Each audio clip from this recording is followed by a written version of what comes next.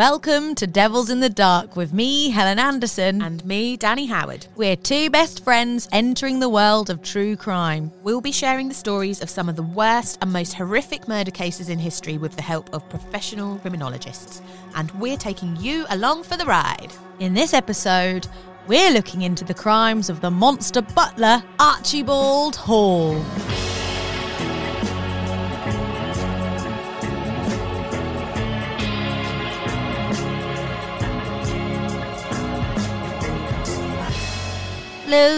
Hello. How are you? I'm good, thank you. How are you? I'm all right. Oh, just before you get into what you're going to get into, because I can tell it's going to be really good, I have a quick update. Yeah? I was just listening to the Craze episode. Yes. That we did. Yes. Where we spent way too long talking about cranes. Important, yeah. And my stepdad, it turns out, one of his really good friends, he's the man inside the crane. No way! So where does he go to the toilet? Well, I don't know yet, but I've got a list of questions. Oh, good.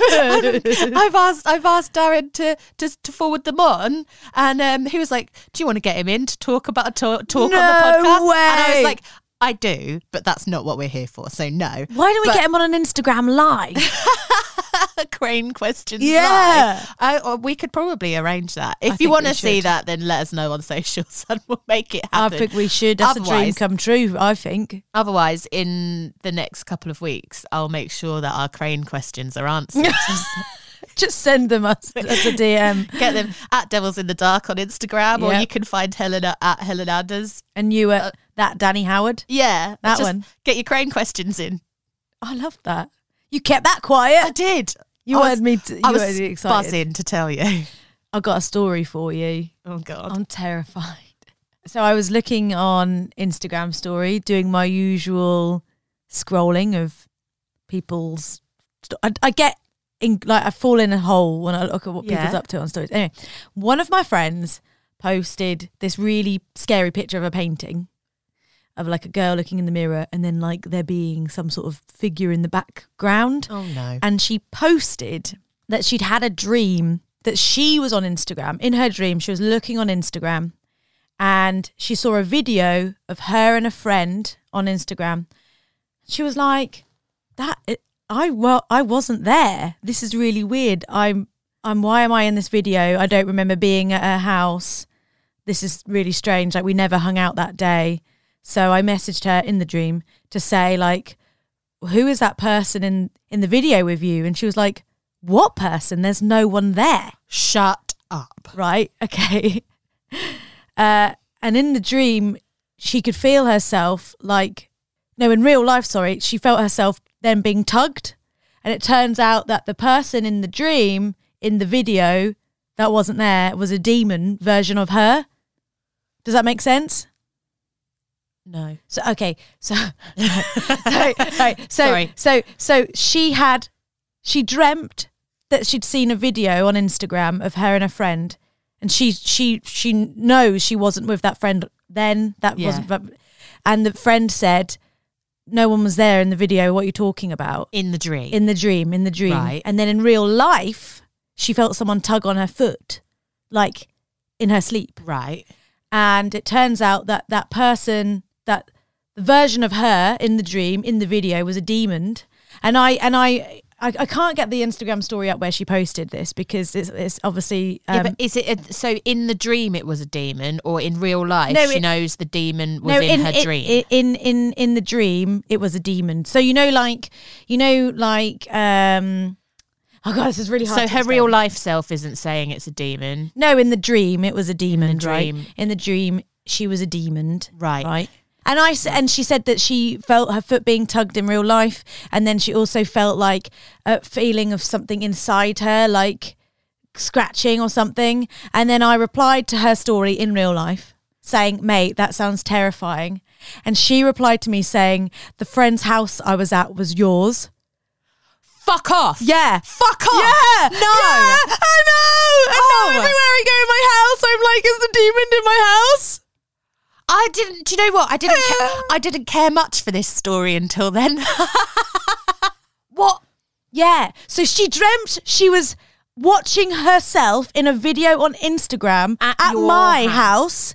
And I was obviously filming myself and she was in the background, but she wasn't really there. That was a demon. Oh, that kind of makes me want to cry a little bit. And so because I've got jet lag at the minute and I can't get to sleep till late, so I'm up late downstairs with the dogs and everywhere's dark outside, I'm just thinking I'm going to see the demon.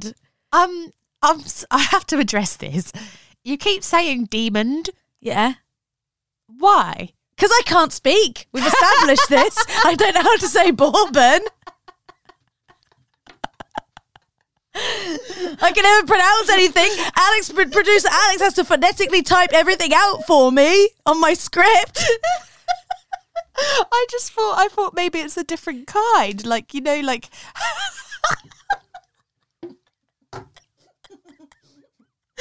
I've lost it. I just thought so on the way to the studio today, Helen's been upset because she's been saying bourbon like bourbon whiskey. She's been saying it like bourbon, like the biscuit. Yes. The whole time. And has made a whole video about bourbon because she has this great job and loads of people have been like, you say that wrong. I went to Kentucky. I did a load of bourbon. See, I said it right then.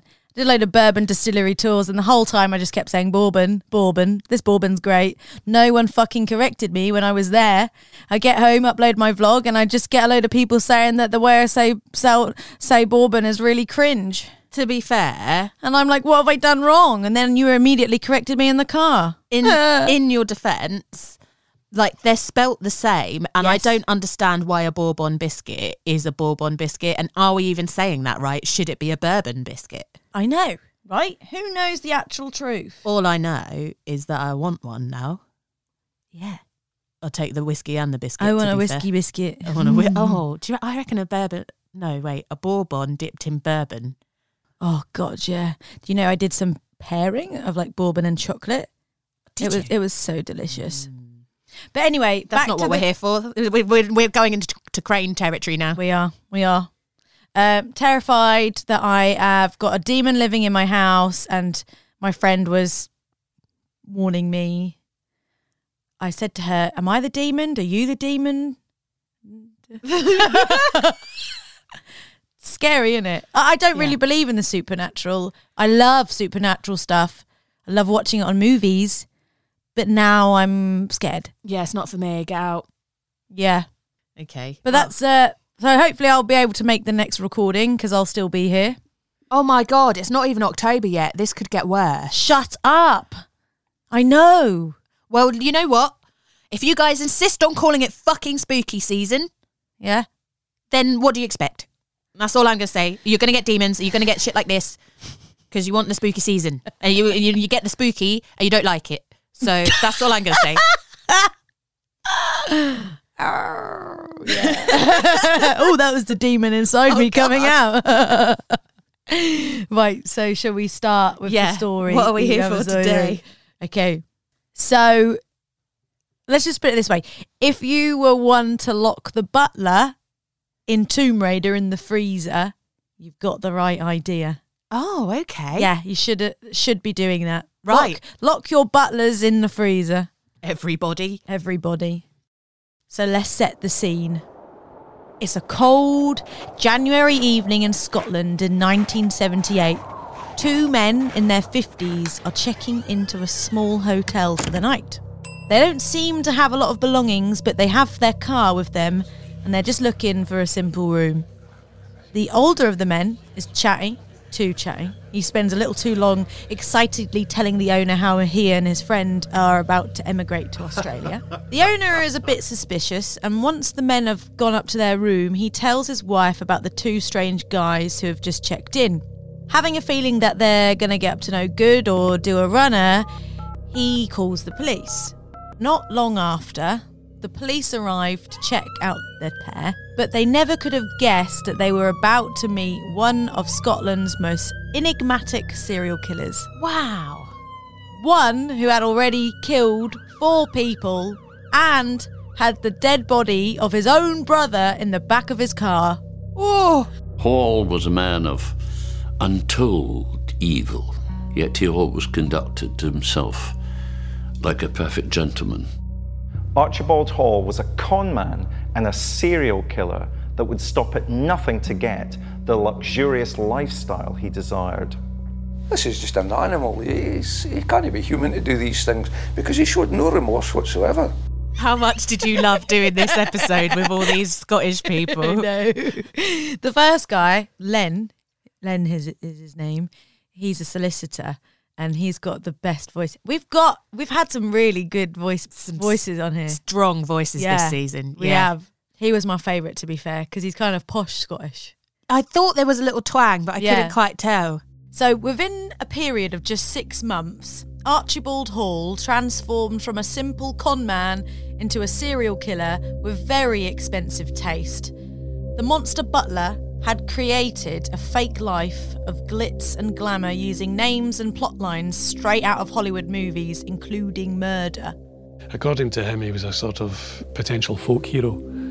But when you look at his story, it's tawdry. It's not attractive at all. He was not anything of a hero. In fact, he was the exact opposite. I think what makes him stand out is that he only killed people he knew. Most psychopaths kill complete strangers. It's only if you actually knew him that you were in grave danger. So let's go back to the start. Archibald Thompson Hall was born in Glasgow in 1924 to a working class family. He was the eldest of 3 children and was named after his father. He absolutely hated this, though. I don't blame him. Yeah. Archibald. And insisted on being called Roy.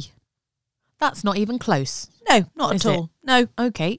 Author and lawyer Alan Nicol is an Archibald Hall expert and knows more about what his home life was like.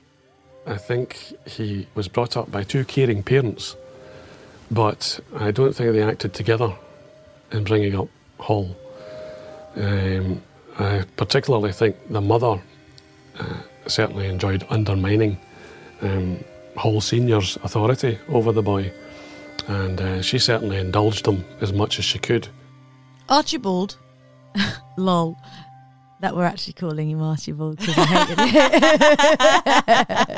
it, was obsessed with movies, especially the big studio classics. He fell in love with the grandeur and wealth, and he became consumed by the idea of becoming the kind of suave and debonair rogue he idolised on screen. And I don't think this is too strange because a lot of people are influenced by music to how they act and dress and behave. So being inspired by movies, I don't think is, that No, odd. I was just about to say that because even now it's quite easy to sort of be like, I love Golden Age Hollywood movies. Like they're so glamorous, the glitz, just the colour, the diamonds, the way they spoke. Yeah, everything about it is this whole. It's just all very grand, but it almost doesn't seem too unattainable. No. So I can kind of see how that at the time, imagine at the time it's actually happening, how it could probably be quite easy to get swept up in that sort of, ideal. Yeah. But anyway, this kind of lifestyle wasn't cheap, as you can imagine, and he didn't have the kind of money just lying around. So, of course, he turned to petty theft. But before long, the law caught up with him, and at 17 years old, Archibald was arrested for the first time. I was going to say, I want the Selling Sunset lifestyle / Real Housewives. I wonder how. What would I have to steal? I was about to say, you're going to have to avoid, don't even bother with petty crime. You're going to have to go straight in with the big guys. The heists. Yeah. You're going to have to go straight in at banks or something to fuel that fire. He was actually judged mentally unstable and was sent to a psychiatric unit, but this didn't stop Archibald from being absolutely intent on getting that silver screen lifestyle. Yeah, I don't understand why he was deemed as unstable. They don't really go into too much detail about that. Maybe it's like the delusion. Maybe he's got a bit of a delusion of grandeur, the delusional. Perhaps. Maybe he believes it too much. Criminologist Professor David Wilson studied Archibald's teenage years and knows what kind of influence these early experiences had. Hall doesn't want to talk about that because Hall, the adult man, wants to pretend that his life is glamorous and aspirational and is something that should be desired. So he doesn't want to draw attention to the fact that actually he's been certified as insane on at least 2 occasions. That part of his history gets rubbed out, and other parts of his history, if we can believe him, are brought to the fore, such as his sexual magnetism. Where did the sexual magnetism come in? I didn't know. That was one of those. Well, ones the sexual magnetism came from. He just is sexually magnetic. Yeah, he just is. He's got that charisma. He's got that because he's aspiring to be like a movie star in Hollywood. I know he's going to turn out to be a bad guy, but being described as like sexually magnetic. Sounds cool. Yeah, I want that. What do I compliment. What do I have to do to achieve that? Not like a thumb on a daily basis. I don't know how to do that. So that's just, what's the opposite of sexually magnetic? Like sexually repulsive. Yeah, that sounds familiar. Archibald spent the next 10 years in prisons and psychiatric units, but he put all of that to good use. Whilst inside, he studied etiquette. I need to study etiquette and language because I can't fucking speak half the time. And learned all about British aristocracy. He practiced elocution and basically trained himself out of his Scottish accent in favour of a more transatlantic Queen's English voice. Oh. I imagine it to sound a bit like Mrs. Doubtfire.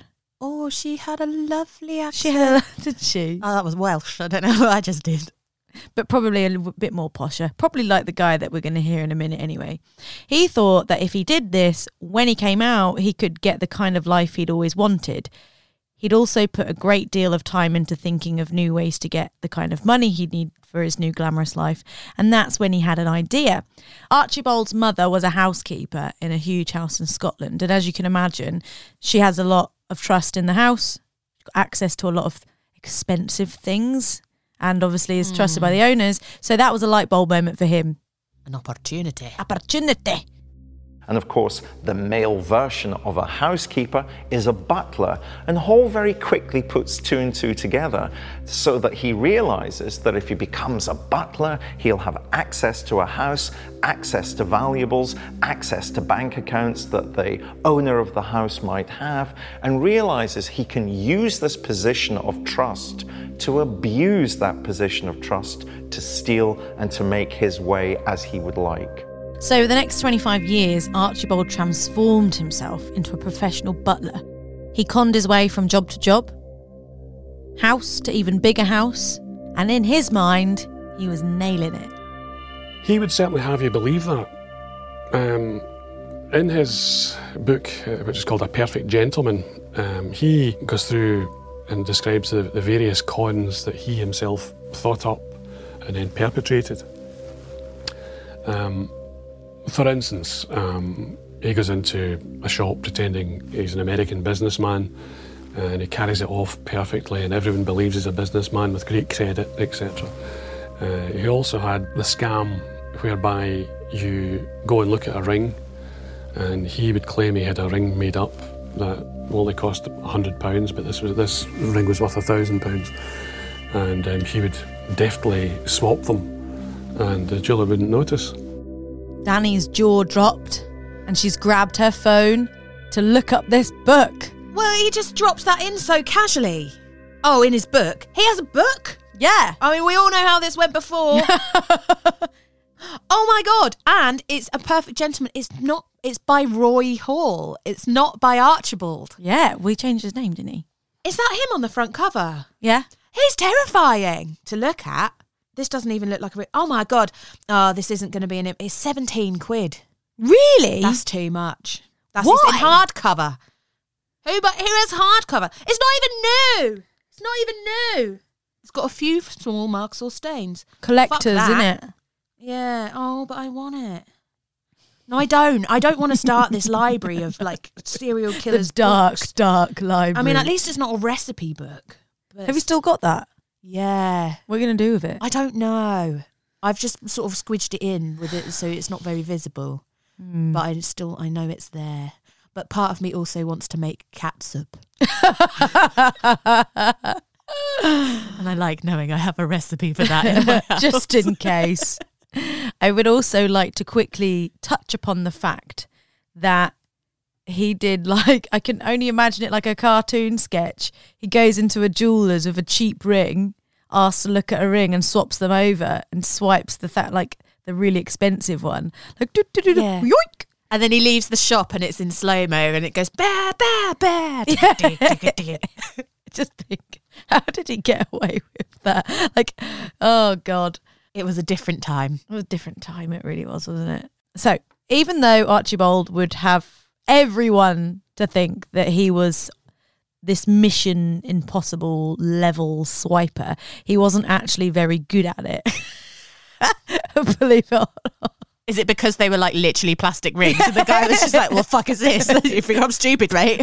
That's a fucking Haribo down. What's that over there? He just runs. He tried every kind of stealing too. Forgery, breaking into shops and houses, and nicking jewels from the rich. But time and time again, he was arrested and would get sent back to jail. Stealing was Hall's favourite crime, but he was not very good at it. And I would just, he spent all this time learning how to talk not Scottish and elocution and all that shit. Why don't you just study, like, tax evasion or like counting cards or something? Or a profession. Like, he's obviously a smart guy. Just train to do something which has a well-paid salary. To perhaps. do anything else. Yeah. But Archibald's crimes were about to take a turn. In 1973, he met a small-time thief called David Wright. Professor David Wilson knows more. David Wright was a criminal that Hall met at Long Larton Jail in Evesham in Worcestershire when he was serving another prison sentence. And as Hall would talk about, he sort of fell in love with Wright. Wright was an attractive, handsome, younger man. Now, Hall knew how to use his sexuality to get what he wanted. So when Hall's released first from Long Larton prison, and then Wright is going to follow to where Hall is. In 1977, Archibald was out of prison again, and then this time he was out for an even bigger and grander haul. It was around this time that Scottish landowner Lady Peggy Hudson was looking for a new butler. The man she hired was cultured, knowledgeable, and would work for low wages. But this was too good to be true. Right, just going to stop you there for a minute. He's committing all these crimes because he wants to get rich. Why the fuck is he working for low wages then? You're a butler, mate. They're rich people. Just ask for a decent wage. But he wanted the job so he could get in the house and earn her trust, and then he could do more crimes in the house. Well, but also, like, if she's going to notice, who are you going to look at first? The guy who's got access to everything. Right. Innit? I know. This is a flawed plan, Archie, mate. I would also like to comment that if he wants the lifestyle of grandeur, marry Peggy, like, go in there with your sexual magnetism and, like, make her fall in love with you. It's the gambit, Play the long game, Arch. But I just want to say, his life of crime isn't really getting him anywhere, though. It's not prison. He's still out of prison. He's still, like, stealing shit to get rich. It's not working. Also, judging by what I've just seen on that book cover, I feel like sexually magnetic is a very generous, very generous term. Scottish journalist Frank Ryan covered Archibald's quest for fame and fortune and spoke to Lady Peggy about the man she hired. Well, she said she had got him through an agency and she had got a reference from a Mr. Wooten, who was in fact his father-in-law, but purported to be a businessman or some person of authority who could give a reference. So she was conned by that.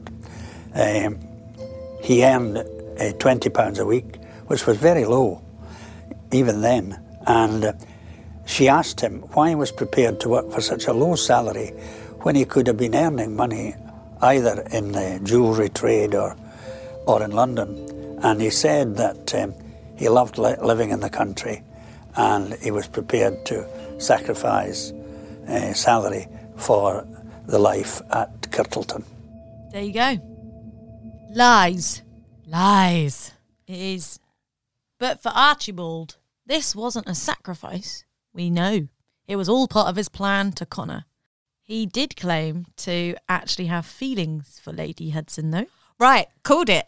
This is why it's smart. Yeah. Trust on another level. Oh, In his book, he wrote that he did have sex with her for charity. fuck off. For charity. She's paying you 20 quid a week, mate. Like, you're the charity case here. She could pay a gigolo more. Yeah. An escort. Yeah, you're giving it away for free. Idiot. Yeah, he doesn't have a clue, does he? He's way off, isn't he? Way off base. Things were about to get a little bit shaken up, though, as soon Archibald's lover from prison, David Wright, was released and decided to join Archibald up in Scotland. To Archibald's surprise, Lady Hudson took an instant liking to David. Oh. Oh, because David's the sexually magnetic one. clearly. Heck. Wright knows that Hall really isn't a butler, but somebody who's going to steal from Lady Hudson. So quite clearly there was tension between the two of them from a very early stage.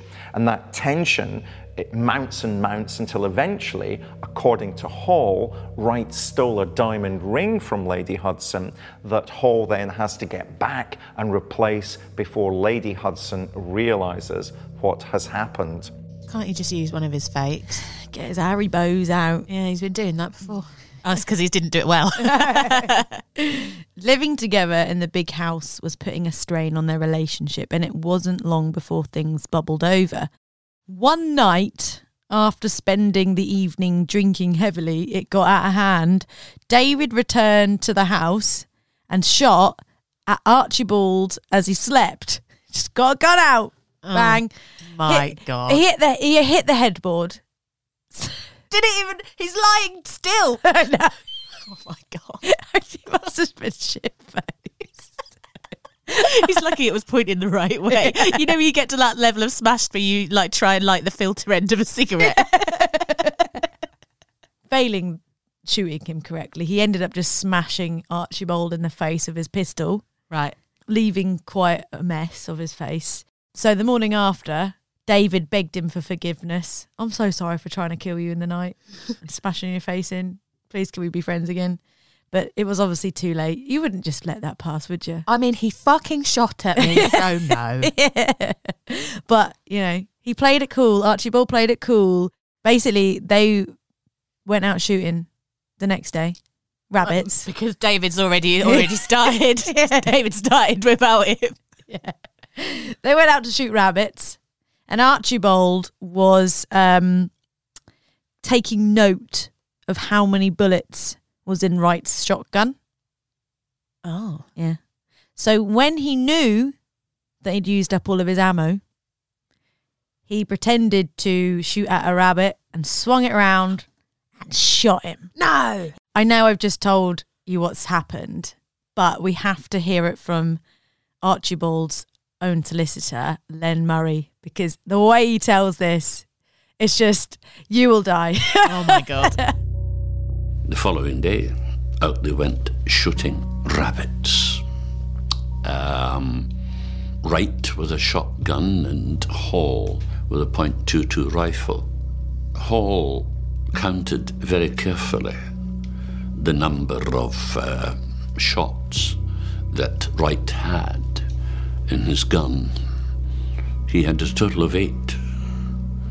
And when he had made sure that 8 had gone, he lifted his .22 and pointed it at a rabbit and gradually swung it round and shot Wright in the head. And he shot him not once, but he shot him 4 times. 1 in the head, and then 3 more in his torso. An extraordinarily cold killing. I just Right. can I just say, if I was a waitress and he was trying to order his dinner, I've got tears in my eyes because I want him to read me an erotic novel. and it takes so long. I'm got... going to wrap my lips around your neck. I think I was trying so hard to be like, focus on what he's saying. Like, he took ages about it, but before he got to the shooting, which we'll talk about in a second, because that was a lot, wasn't it? Yeah. But I was like, fucking hell, I got a flutter there. I think, like, he, Him and that guy from the sheriff guy from from Eileen Warner. Yeah. Heck, that's a book I'd read. Yeah. An audio book I'd listen to. It'd take twice as long to listen to it though, because how slow he's 1.2 speed. Yeah. But what a great voice. Wow. Anyway, 4 times. My God, that's a lot of times. At the age of 53, Archibald had just killed for the first time. What they do know for certain is he took Wright's body, he placed it beside a stream, he covered it with clods of earth, and he kept going back and covering it up and covering it up, and he ended up taking Lady Hudson's Labrador for walks just to see if the dog could detect there was a body there, and eventually the dog didn't even notice. Archibald told Lady Hudson that her new favourite guy around the house had been offered a job in Torquay. Is Torquay in Cornwall? Yeah. So he couldn't go any further away. No, he's at opposite end of the country. Okay. No, you definitely can't visit. It's too far. It's too far. You can't go check on him. Too far. So he'd got away with murder that time. Lady Hudson, she was growing suspicious and eventually called a local policeman to check on him. And he found out things weren't above board. He was escorted from the house and he ended up in a hotel in Gretna that night. But he wasn't arrested, and undeterred from his criminal ways, he travelled to London and managed to con his way into another job as a butler for a very wealthy and well-to-do couple, the Scott Elliots. Mr. Walter Scott Elliot and his wife Dorothy Scott Elliot were extremely well off. He was a former MP and she was the daughter of a very wealthy Indian merchant, and they had fallen for Archibald's act, giving him access to their money and prized possessions. Whoops. And these weren't the only new friends Archibald was making in London. When he got down to the city, he met up with a lady called Mary Coggles. She was also known as Belfast Mary and was infamous for putting her morals aside if she meant she could for a quick buck. So she basically had a hankering for men with money. Let's put it that way. She sounds like a criminal. Like, that's a criminal name. Mary Coggles. Yeah, Mary Coggles. She hung out with the right people. Let's put it that way. If you know what I mean. Hello. Yep. I want to hear Len say that. Mary also had a friend that Archibald got on with, another small-time thief called Michael Kitto. Belfast Mary had a terrible reputation, and Michael Kitto had been in prison 3 times already before he met Archibald. So you could say that Archibald had a great taste in friends. Archibald had only been working for the Scott Elliots a month when he and Michael went out one night for a drink to brainstorm how they were going to rob the elderly couple. But things took a deadly turn when they returned to the house to pinch wine from the cellar. Now, this is where the story gets a bit wild. Gets wild? Yeah. Oh, I'm already there, mate. Okay. They went and raided the fantastic wine cellar the Scott Elliots had. And the way down, Mrs. Scott Elliot, unexpectedly, they thought she was out, came to the door, and she asked what was happening. And Hall said that Kitto sprang forward, assaulted the lady, she fell, and she was found to be dead. You know, if it wasn't so sad, it would almost be like an Ealing comedy. They decide that what they're going to do with Mrs. Scott Elliot is take her body in the boot of a rented car to Scotland and dump it. and they're going to drug Walter Scott Elliot so that he's not really fully compos mentis of what's going on. They're going to have Mary Coggle dress up in Dorothy Scott Elliot's clothes, and in particular her mink coat, and she's going to pretend to be Walter Scott Elliot's wife. I would like to disclaim that this is not funny because people were murdered, but the scenario to me just feels very Del Boy. Like it's the most chaotic sort of comedy sketch version of a murder. Like that is wild. Like what? She's just going to dress up as for the rest of Walter's life? Like what?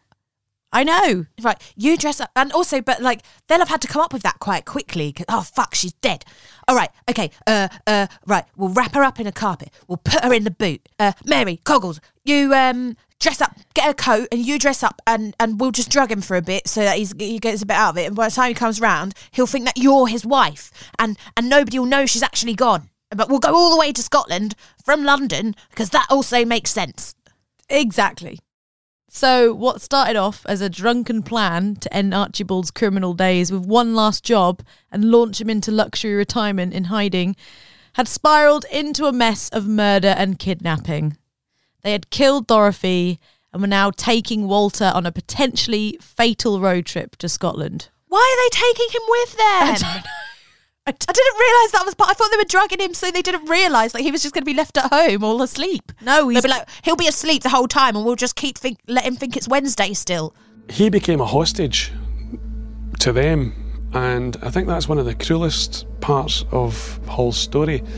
He paid the bills when they stayed over, and there were several days went by where they had him with them, and they kept him drugged up. Hall decided that at some point they would have to kill him.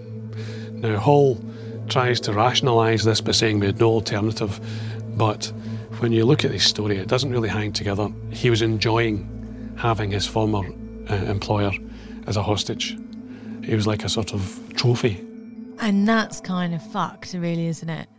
The baby just started like kicking loads during that Really? clip. Yeah, so I think she's outraged. Yeah, by the story. Because it's taken a turn. Yeah. Like, it was all... I say it's all fun and games trying to cover up a murder. Obviously it's not. But, like... So that's why they took him along, was just to bankroll it, basically. But they're keeping him a bit drugged. Yeah. And where's Coggles at this point? Is she just in the car, not She's turning just wearing round? a mink She's coat. just wearing him in the front seat. Like, Yeah. oh, yes, dear. My God.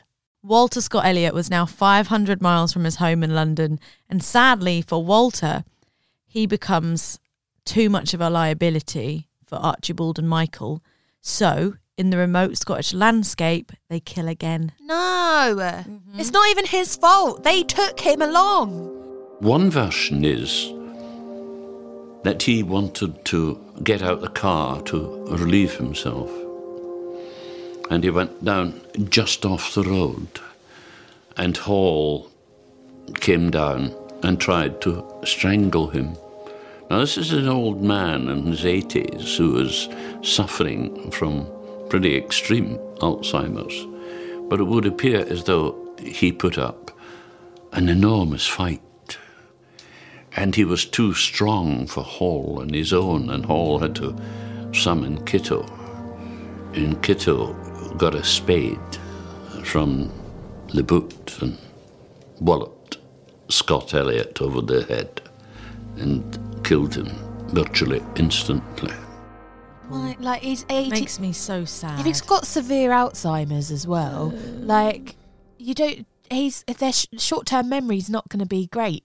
He probably isn't going to remember. Just leave him be. Yeah. Or you could just pass it off as, classic Walter, he's crazy now. Like, come on. Yeah, like to do all of this it's so unnecessary. It's such a massive overreaction. I don't know why they just didn't leave him at home. His whole history of killing so far has been a massive overreaction. Like, just calm down, Archie. Yeah. You know what I mean? Like, it's too much. It sounds like he doesn't know what he's doing half the time, and he lets his emotions get the better of him. Do you think? But also, I just think he's chaos. This does read like a film. Yeah. Like, Is this like obsession with the glitz and the glamour, the Hollywood era coming back again, and so he just automatically like flares for the dramatic or like that's exactly story. what I think it is, because he does base a lot of his like life and his decisions around kind of, having these elaborate stories about himself and having these like plot lines. And I think that perhaps maybe he went for these dramatic reactions to try and make his life more Hollywood and more entertaining. I said, well, not entertaining, but no, for him it probably is. Yeah. He's probably like, oh my God, this has turned into such a caper, but I'm handling it really well. So he thinks. So they had just killed Walter Scott Elliot days after his wife Dorothy, and abandoned his body in Glen Affric, Scotland. Meanwhile, Mary Coggle was having the time of her life in this horribly morbid road trip. It's a puzzle, because Mary Coggle was living a bit of a dream here, because she was going about wearing Dorothy Scott Elliott's hugely expensive mink coat. She was wearing a wig. She was wearing the fantastic jewellery that Mrs. Scott Elliott had. And that's all that mattered to Mary. I don't think she realised the danger she was in. According to Hall, he became really annoyed that Mary Coggle was wearing Mrs. Scott Elliott's mink coat. He felt this was drawing attention to Mary Coggle in the towns and villages in Scotland that they were passing through. Hall claimed that she simply couldn't carry that kind of act off, and therefore became increasingly concerned that she was drawing attention to them. Hall again claims that he was going to kill Mary Coggle quite quickly, but again, here's part of the sexual magnetism that he always claims for himself. She persuades Hall to have sex on the mink coat in front of a fire, and that, therefore, according to Hall, meant that he felt he should let her live. In any event, that kind of change of heart about not killing her doesn't last very long, and then eventually he's going to take a poker to her head. Kitto comes from behind her and holds her, and then they put a plastic bag over her head so as to suffocate her, even after hitting her with the poker. Fucking hell. Like, so at the start of this, these clips keep escalating too quickly for me, because at the start, in my head, have you watched Archer? No. One of the characters, Cheryl, or Carol, whatever her name is, she is a bit of an eccentric rich lady, but like Mary Coggle in my head just sort of turned into Cheryl when she gets this like persona on. She's got her mink coat on, she's got her wig on, she's got her jewelry, and she's just wandering around going indubitably or like whatever, and you're like, oh, Mary, lol, like, shit circumstance, but Mary's having a great time. Well, but then sex on the coat, very Hollywood. Yep. In front of a fire as well. And that there was the camera would have gone into soft focus. Mm-hmm. And the classic, you can just see the shapes away, of their bodies to a shadow in the firelight of them joining. But then that was an escalation, poker to the head and then suffocating. Mm-hmm. It's funny that, like, how they have sex and he's like, oh, I won't kill her. And then the fuzzy feeling wears off and he's like, no, I will. Yeah, she, like the soft focus comes back into hard focus as she's there in her coat going, indubitably, with a martini. And he's like, fuck you. You're dead. Yeah.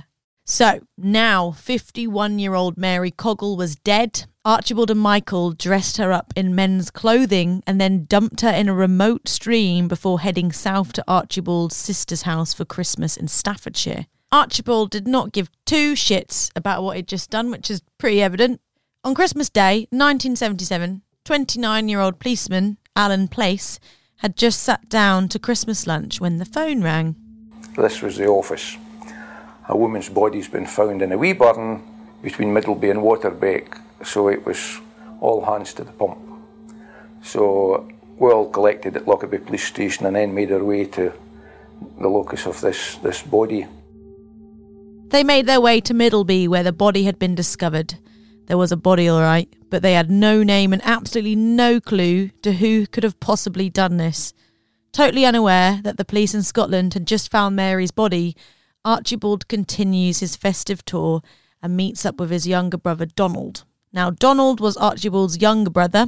Donald had looked up to Archibald and followed in his criminal ways, He'd just got out of prison after serving 3 years for burglary, but the same affection did not go the other way.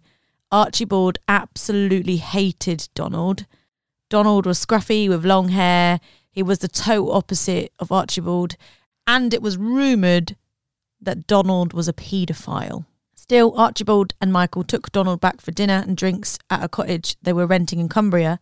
He stayed for a couple of nights, and on the second night, he got really excited about the idea of going back to rob Lady Hudson in Scotland. He had plans up his sleeve, which he told them. Here's Len. He boasted to them of how you could tie a person up and render them absolutely incapable of any resistance by a very simple method of tying arms and legs. Put the person on the front and tie the arms behind the back and bend the legs up. And so Donald put himself in that position to demonstrate, and Hall and Kitto tied him up in the way that he suggested. And then his brother, Roy, soaked a cloth with chloroform and smothered him. I think it's the only chloroform murder in the UK. Fun fact. Yeah.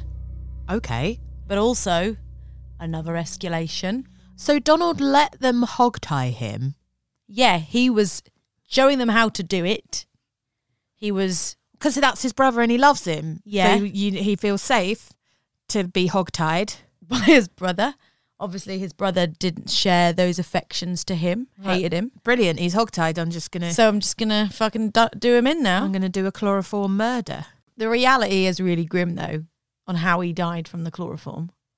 Well, how does it happen? Well, Archibald not only smothered Donald, he put the whole bottle of liquid down his throat. Fuck. Which killed him. Yeah. Now, Archibald and Michael had another body to get rid of, but they had a plan. They hire a car. He tells Kitto, change the number plate on the car because 3 of the numbers are 999, and Hall thinks that's very unlucky. So Kitto did change the number plate, so the number plate and the tax disc, the road tax license, aren't going to match. So they have Donald Hall in the back of the car. They drive back to Scotland. They book into a hotel. They claim they're about to emigrate to Australia. Hall's glib attitude normally got him out of difficult situations, but there was something about his attitude that the hotel owner didn't like. And he just thought he was too glib. And he suspected that they were about to commit some sort of board and lodgings fraud. And he spoke to his wife, and she didn't like the look of him either, and he called the local police. Now, the police turned up. They looked at the Granada that he was driving, and they found out that the tax disc didn't match up to the number plate. Archibald and Michael were arrested and taken back to the police station for questioning, but the body of Donald was still in the boot of the car. Had Kitto and he kept their nerve, then they might have simply walked away half an hour later, gone back to their dinner or gone back to the hotel. When Kitto realised the situation he was in, his nerve went. In the meantime, Hall, who was very good at escaping, that's one thing he was excellent at, he threw away all the incriminating stuff in his pockets. He flushed them down the toilet. He jumped out the window in the police office, and I think that's when the police took the car to the police station and, as a routine, decided to just check what was in it, and then to their horror found there was a body. So once again, a pantomime, he jumped out the window. Yeah, that's another one of them situations where the police get involved for something quite small, like potentially just like tax fraud. Yeah, or 2 men that just look dodgy, and then they just stumble across this entire shit show. They literally got brought in on a gut feeling. On a gut feeling, and there is a body in their boot. They're about to go down for murder. Yeah. Yeah. It's a can of salmon, isn't it? It is a can of salmon. Intent on getting away with his crimes, though, he swallowed some pills he had in his clothing, and he was taken straight to Edinburgh Hospital, where he was treated quickly and he survived. Archibald Hall and Michael Kitto were now officially under arrest, but the true extent of their crime spree was still unknown. That was until police officers in London received a tip-off from an antiques dealer about some stolen silver belonging to the Scott Elliots. Intrigued, the police went back to the house to check in and found that their home had been completely ransacked. And not only that, Walter and his wife Dorothy were missing. Police officers in Scotland started to search for the bodies. Mr. Walter Scott was found on the 18th of January. Then 3 days later, Archibald gave up information on his first victim, David Wright. He was taken back to Lady Hudson's estate to show police where the body was hidden. Officer Alan Place, who worked on the case at the time, remembers it well. Yes, I can always remember it. It was a terribly cold, it had been a long cold spell, and it was a right snowy day, and we were showing where the body was, and a whole team of us, and of course the Chief Constable was there. We went to the place which had been described and shown to us indeed by Hall, and we excavated the body off Wright, which was quite something as he'd been buried for a wee while. And he was then taken back, obviously, to the mortuary. Not a pleasant job. We carried him actually on an old door. We didn't have a stretcher, so he was rolled onto an old door that we found on the Kirtleton estate, and he was carried unceremoniously back to Kirtleton, where he was put in the back of a recovery vehicle.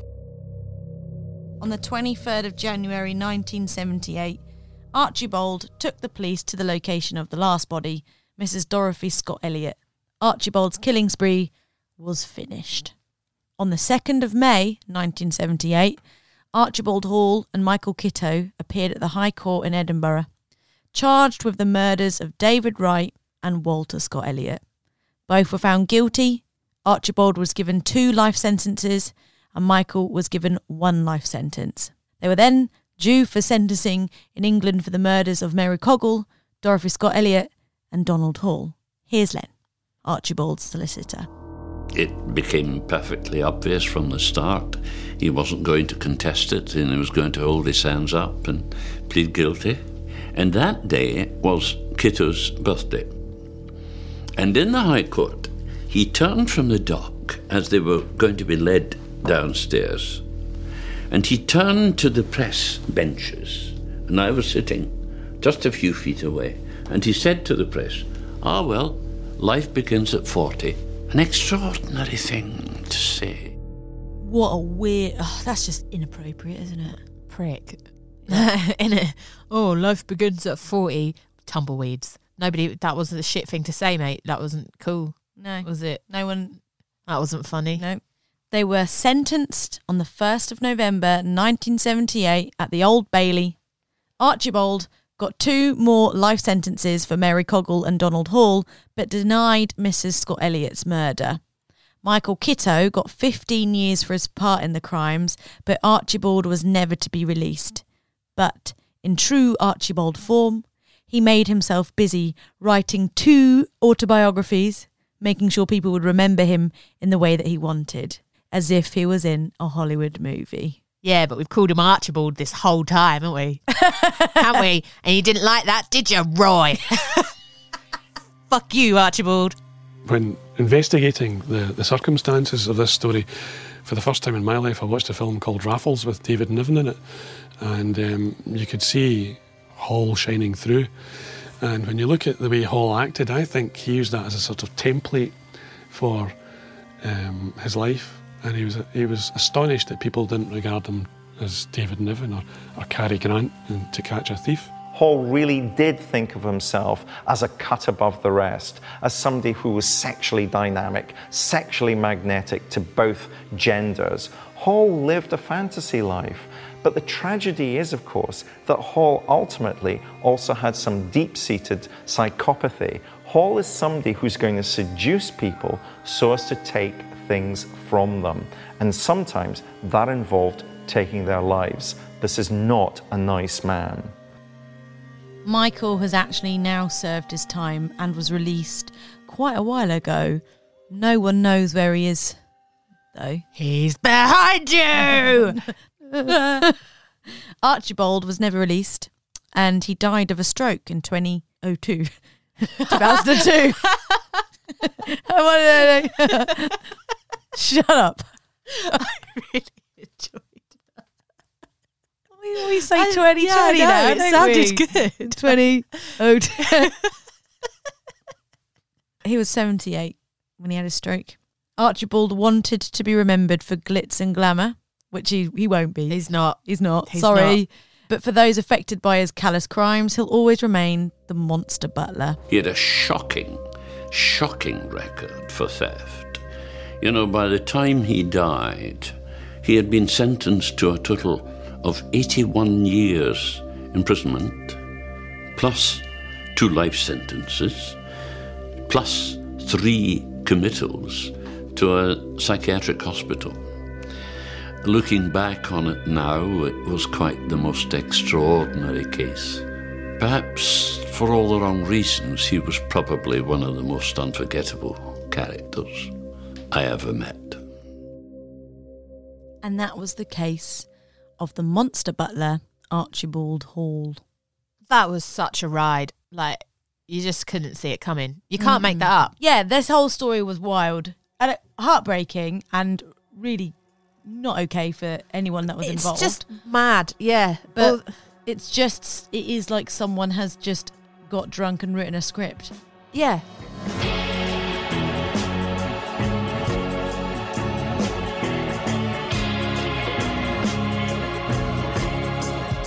Next time on Devils in the Dark with me, Helen Anderson. And me, Danny Howard. We're taking a look at the absolutely nuts story of Jim Baker and Tammy Faye. Subscribe or follow to make sure you never miss an episode of Devils in the Dark.